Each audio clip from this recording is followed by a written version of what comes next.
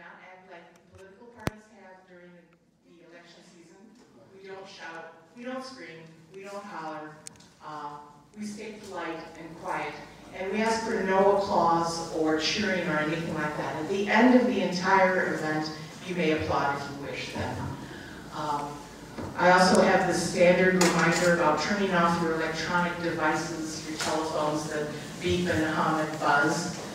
And although we allow photography, we ask for no flash photography because we are videotaping this and flashes will disrupt, besides upsetting the candidates possibly, it upsets the videotaping.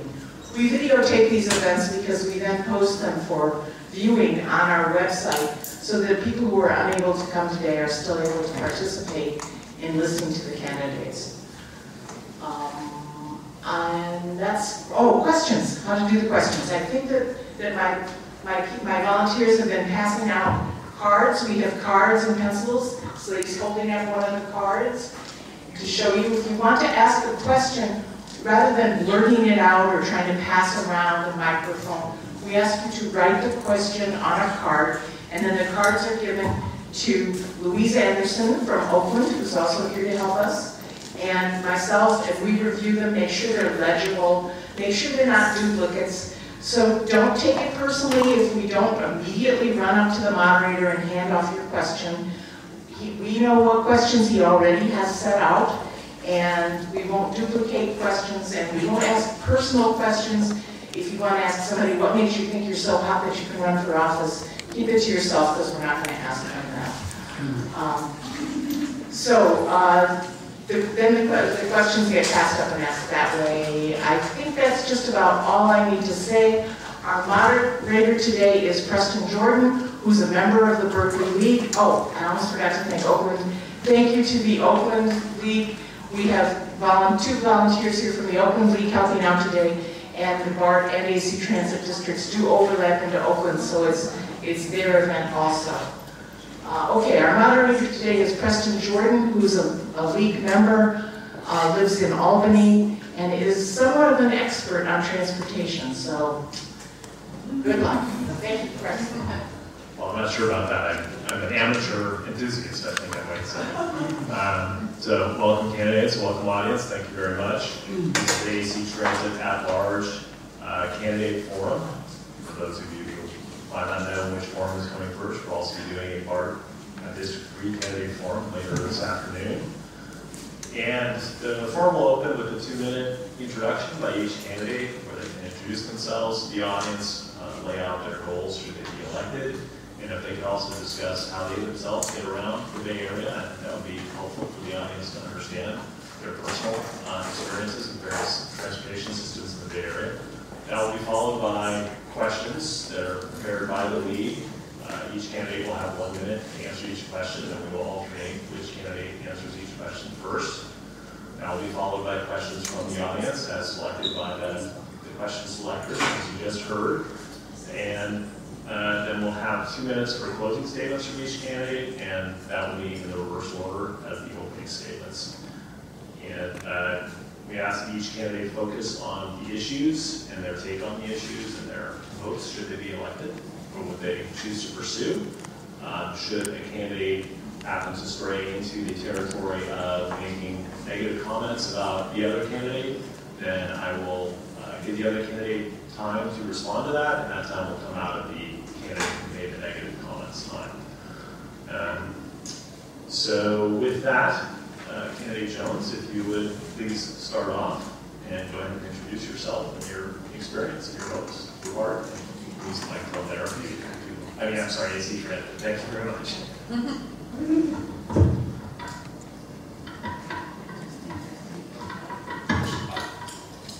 Testing, testing. Good. 1, 2, 3.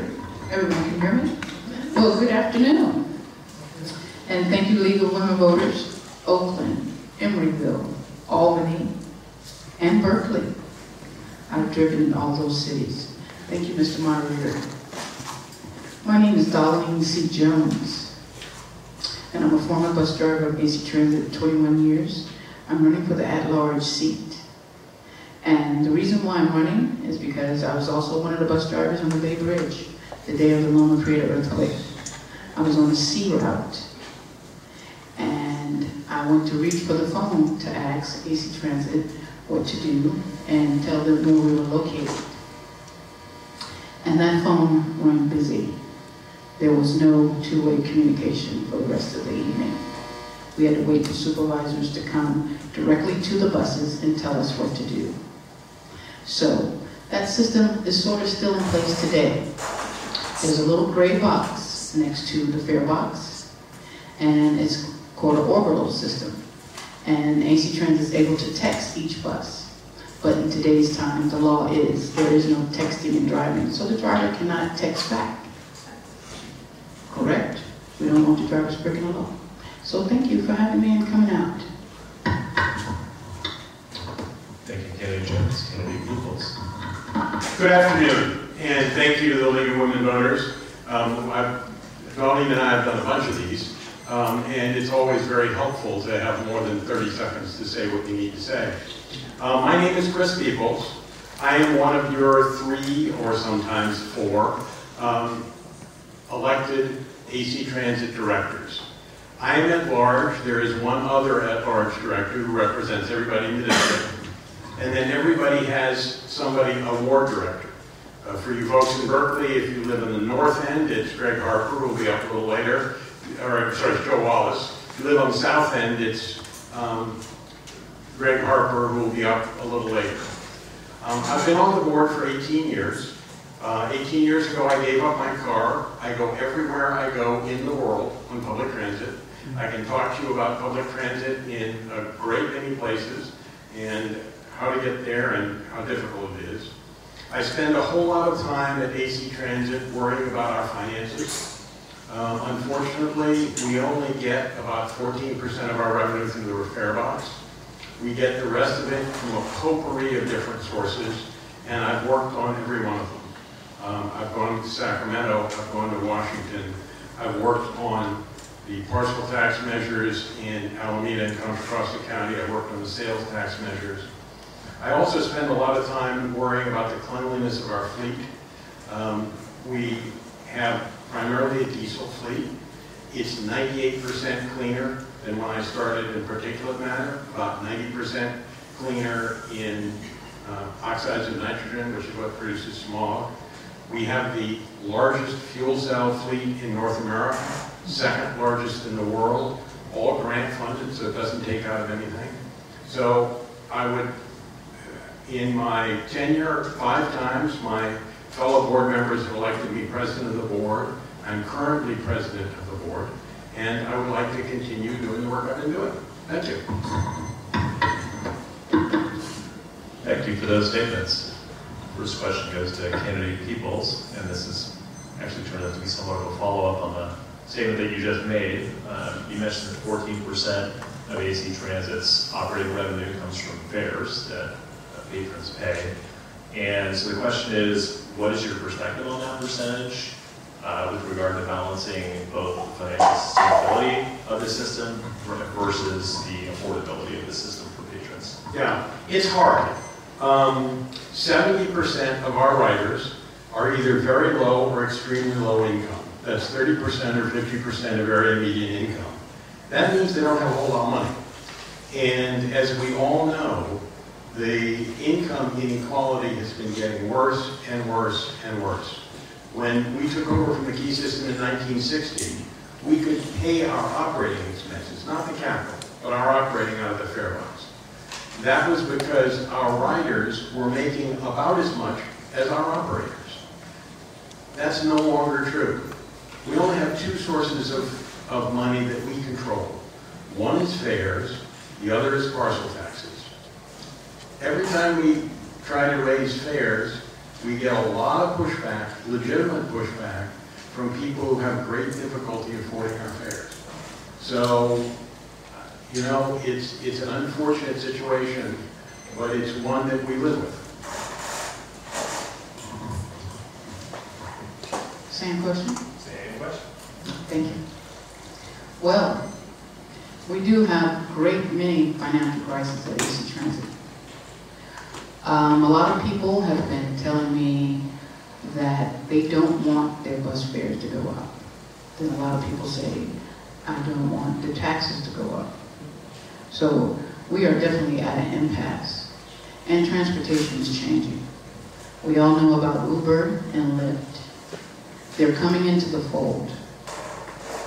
And one of my recommendations is going to be, if we're going to head towards just different transportation, modes of transportation, people need to pay their share as well into the same pot of people who will be utilizing the services. 15 seconds. Thank you. Thank you very much. And the next question goes to candidate Jones to start with.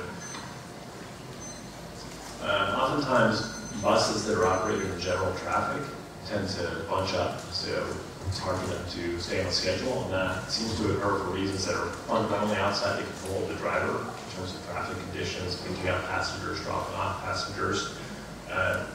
Do you have any ideas what could be done to help drivers that are on such routes to be able to stay on schedule given these fundamental issues that they contend with? Yes, I have plenty of ideas. However, today, I am not going to disclose them. The ideas I've disclosed before have been used, and other people have been getting credit for them. So yes, I have plenty of ideas how not to bunch our buses. And the scheduling and planning department is an integral part of my ideas. So thank you. This isn't a worldwide problem. It isn't just AC Transit, it is in unions all over the world. And it's particularly acute where you have good service, where you have fairly frequent service. The most extreme solution is what we're doing on East 14th. The bus rapid transit system where the bus gets its own lane and therefore does not need to contend with competing traffic except some cross traffic. There are many solutions that we're working on, for example, on the 51 on University and all the way around the 51 that we have done on the 72, where you put various elements of the RT in place without taking a whole lane, but, for example, you put bus bulbs so it becomes easier for the bus to pick up and discharge passengers. You don't have to pull in and out of traffic. You have the buses talk to the lights. We're doing this, we started that on the 72 route, doesn't work very well there. What we're doing on International is just a more modern version of that technology. A bunch of stuff we can do. Thank you. The next question goes to candidate Peoples to start with. This actually, you touched on this next question, which is, what is the interaction between AC Transit and the cities and jurisdictions that control the routes along which AC Transit operates? How do you feel that interaction's gone in the past? What are your hopes for the future? It's gone poorly in the past, and it's getting a whole lot better. We have 13 cities, 9 unincorporated areas, 2 counties, and a bunch of our major routes are controlled by Caltrans. So the politics of all that is pretty delicate. I think more and more the cities are realizing that we're an integral part of their transportation solution. And ACTC, which are the people who collect the half-cent sales tax, are pressuring the cities a whole lot to cooperate more with AC Transit. The prime example of this working really well is the city of Alameda. They set up a transportation commission, so we got somebody to talk to. There is a liaison committee where the mayor and a couple of council members and 3 AC Transit board members get together every quarter. The main advantage of that is the staff calls each other beforehand and figures out what they have to get off the table before the politicians start to deal with it. Yes. The question is the different cities that AC Transit in their relationship. Well, on this campaign trail, that question has been posed to me several times. And I had the pleasure of meeting a woman named Lori Manuel. She's running for Fremont City Council. When I drove out in Fremont, I saw that when AC Transit cut the service in 2009 that the city of Fremont lost the most service, and the children can't get to school, and everyone's carpooling, and it's just extremely difficult. Just like the seniors that live up in the Berkeley Hills, El Cerrito Hills, Kensington Hills, their service has also been cut, their service. And I say all of the cities, we need to have town meetings at the schools, on the school level, to meet the people who have been deprived of their service, the AC Transit. Thank you. Thank you very much. And the next question goes to you, candidate Jones, to start with. If you're elected, how would you balance the advantages and disadvantages of having a fleet of buses that has a lot of different types of buses to fit them uniquely to specific routes versus having a more standardized bus fleet, which would save on maintenance costs? Exactly.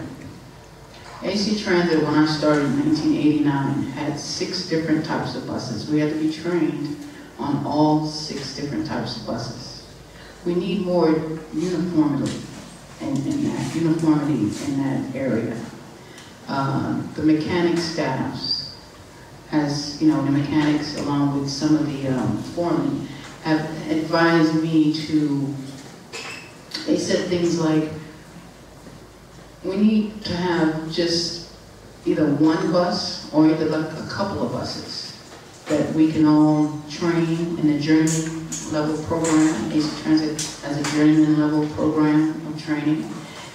And they noticed one thing when the Van Hool buses were purchased, that none of the mechanics had prior training on how to fix the Van Hool buses before they were trained. They came into the fleet. So I guess that's how some of the buses stay unrepaired, because people aren't well trained. So yes, we need to have just a couple of buses that are different, not 6. Thank you.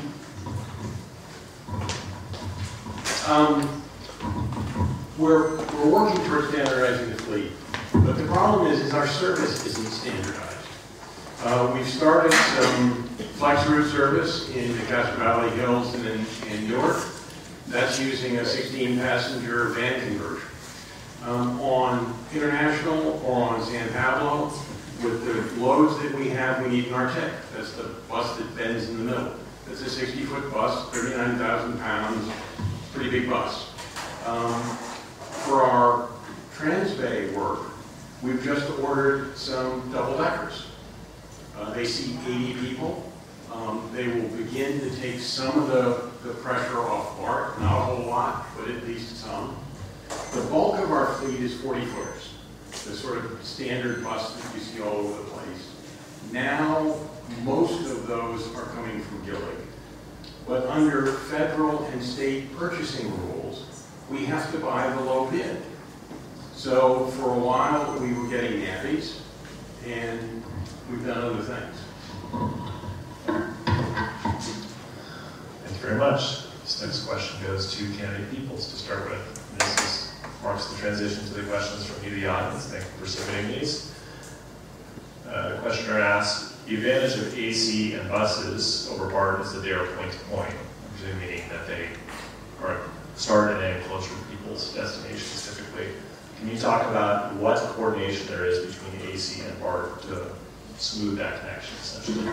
Yeah, buses aren't really point-to-point. Uber and Lyft is point-to-point.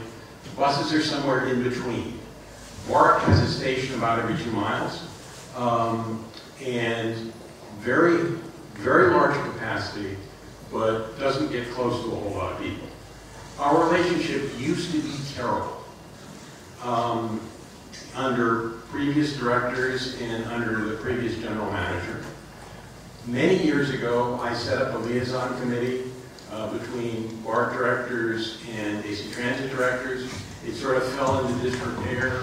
Then when Greg was the president of the board, he revived it. We now meet regularly with the BART directors, with 3 BART directors. Some of the BART directors who are openly hostile to AC Transit have moved on to other things, like high-speed rail. And we have a number of BART directors who are very sympathetic and understand how we work together with them. So that relationship is getting a whole lot better. Thank you. That's a very, very good question. Whoever wrote that question. The relationship with BART and AC Transit, to me personally, is from 1997, when BART had its first strike. And AC Transit was called into action to pick up those people from BART to take them to San Francisco. Now, since 1997, we've had 2 more BART strikes.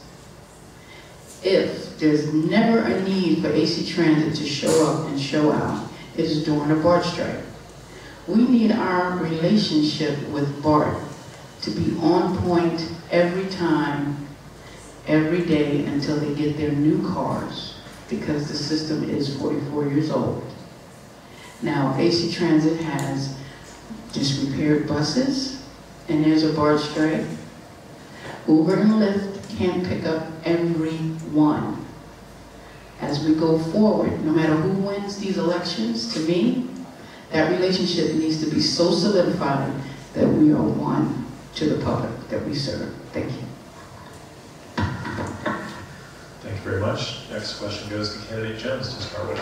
And I'm actually going to combine 2 of the audience questions here. One is, how can AC Transit increase ridership? And the other is, if you are elected, what new service would you like to pursue? Okay, just say the first one. Sure, sorry about that. That's okay. The first is, how can AC Transit increase its ridership? And I'm connecting that, somewhat connected to, is there a new service that you would like AC Transit to pursue? Okay, increasing the ridership. To me, that's a marketing question. There's a lot more competition going on in today's time. It is just not the taxi cab. It is not calling grandma. It is not just hopping on BART. People are busy. BART is overcrowded. People need to think more outside of the box. And the competition with a person going to the car dealership, purchasing a car, with the maintenance cost of all of that. We have a lot of people in debt, so they ride the bicycles. The second question was, how do I... What service what service would I provide? Well, if there's a new service you have in mind that you would pursue? Well, a new service, Mr. Peoples mentioned the Castro Valley Flex service. If I was a board of director currently, I would not have just started that Flex service in one city. And I have to stop talking because I ran out of time. So thank you. There's a whole lot of academic research on this. It's really clear that the way you increase ridership is you increase service. There's a lot of research that was done. Wall Street stole the world in 2008. As a result, stuff rolls down and local transit agencies got cut all around the United States. And we lost a lot of ridership. What's clear from the research is we didn't lose ridership and then cut service. It's that we cut service and then lost the ridership. So there's a lot of research out there that people want service that's frequent and that's fast. And so the more we can deliver that with things like BRT or BRT Lite, the better off we are. I've been working for about the past 10 years to do some kind of dollar-rate stuff. Trying to wait till the technology was there that we could do it without the outrageous cost that dollar-ride normally costs. And we're experimenting in a couple of areas, and hopefully we'll roll it out in others. Thank you very much. And we're coming to the final question, after which you'll have an opportunity to make a closing statement. So this next question will go to candidate Peoples to start with. How are AC Transit directors paid? Is there a salary? Are they paid by the meeting? What are the benefits? Thank you very much. AC Transit directors, it's all statutory. AC Transit directors get $1,000 a month. There's a complicated scheme that if you miss a certain number of meetings, you lose some money. You miss more meetings, you lose all the money. We have the same benefits as the executive staff. The hat I normally wear is single payer now, but I get my health care through AC Transit. We are statutorily prohibited from having a pensioner and annuity. So all of our employees have a pension, we don't. And we get a small travel budget, which we use, they call it travel, but we use it for everything from subscribing to newspapers and newsletters and joining things like Spur, et cetera. What was it? What was the rest of it? That was it. Okay. Yeah. Well, in my research for this election, I discovered that AC Transit's monthly salary has gone up off of $1,000. It is $1,141 and some change. So they gave themselves a raise during this last 4 years. No? Entirely statutory. Well- There was an inflation figure in the statute. According to my candidate information that I received from the voter registrar's office, it went from 1,000 to 1,141. And everything else remains for me to be seen because I haven't been elected yet. Thank you. Thank you very much. And so now we'll go to the closing statements. And as stated, we'll go in the reverse order of the opening statements. So, Candidate Peoples, if you would lead off. You have 2 minutes. All right. Again, thank you very much to the League of Women Voters, to all of you for coming, to all of the folks out there, back there, to Ken for recording this as he records half the things that go on in the Bay Area, and to those of you watching at home. As I said when I began, I've been doing this for 18 years. I retired from the practice of law 5 years ago. I now do this full time. And as a result, I've been endorsed by the Sierra Club, the League of Conservation Voters, the Democratic Party in Alameda and Contra Costa County, the Central Labor Council in Alameda and Contra Costa County, Eric Swalwell, Mark DeSaulnier in Congress. I got to know Mark when he was chair of the Transportation Committee in Sacramento as a state senator, and he remarked on how effective I always was. Lonnie Hancock, your state senator, and a vast plethora of local elected officials, because I work with them all the time.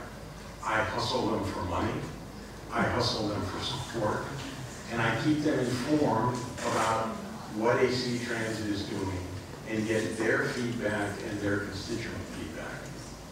We've got a lot more work to do. We hired a new general manager last year.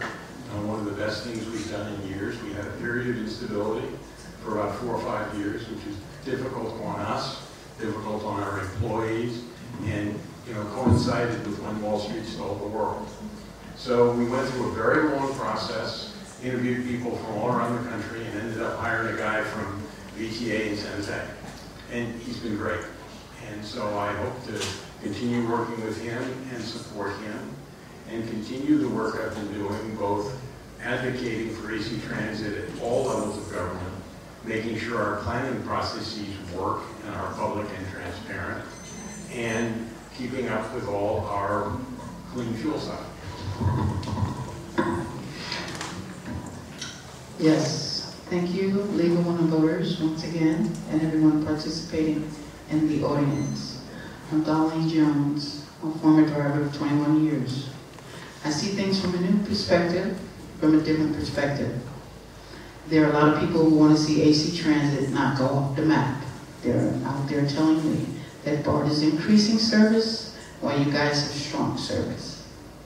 And they're saying, well, we paid our share of sales tax. Where is our service? I've been endorsed early by the East Bay Stonewall Democratic Club. I've been endorsed by BWAPA, the Black Women of Political Action, along with the Honorable Javanka Beckles in the City of Richmond, City Councilwoman, and also the Green Party and an organization in San Francisco called Evolve. We have many, many works to do at AC Transit. There are a lot of many different possibilities. I can't wait to work with the BART board and do some new, innovative things. Thank you for coming out, and thank you for having me.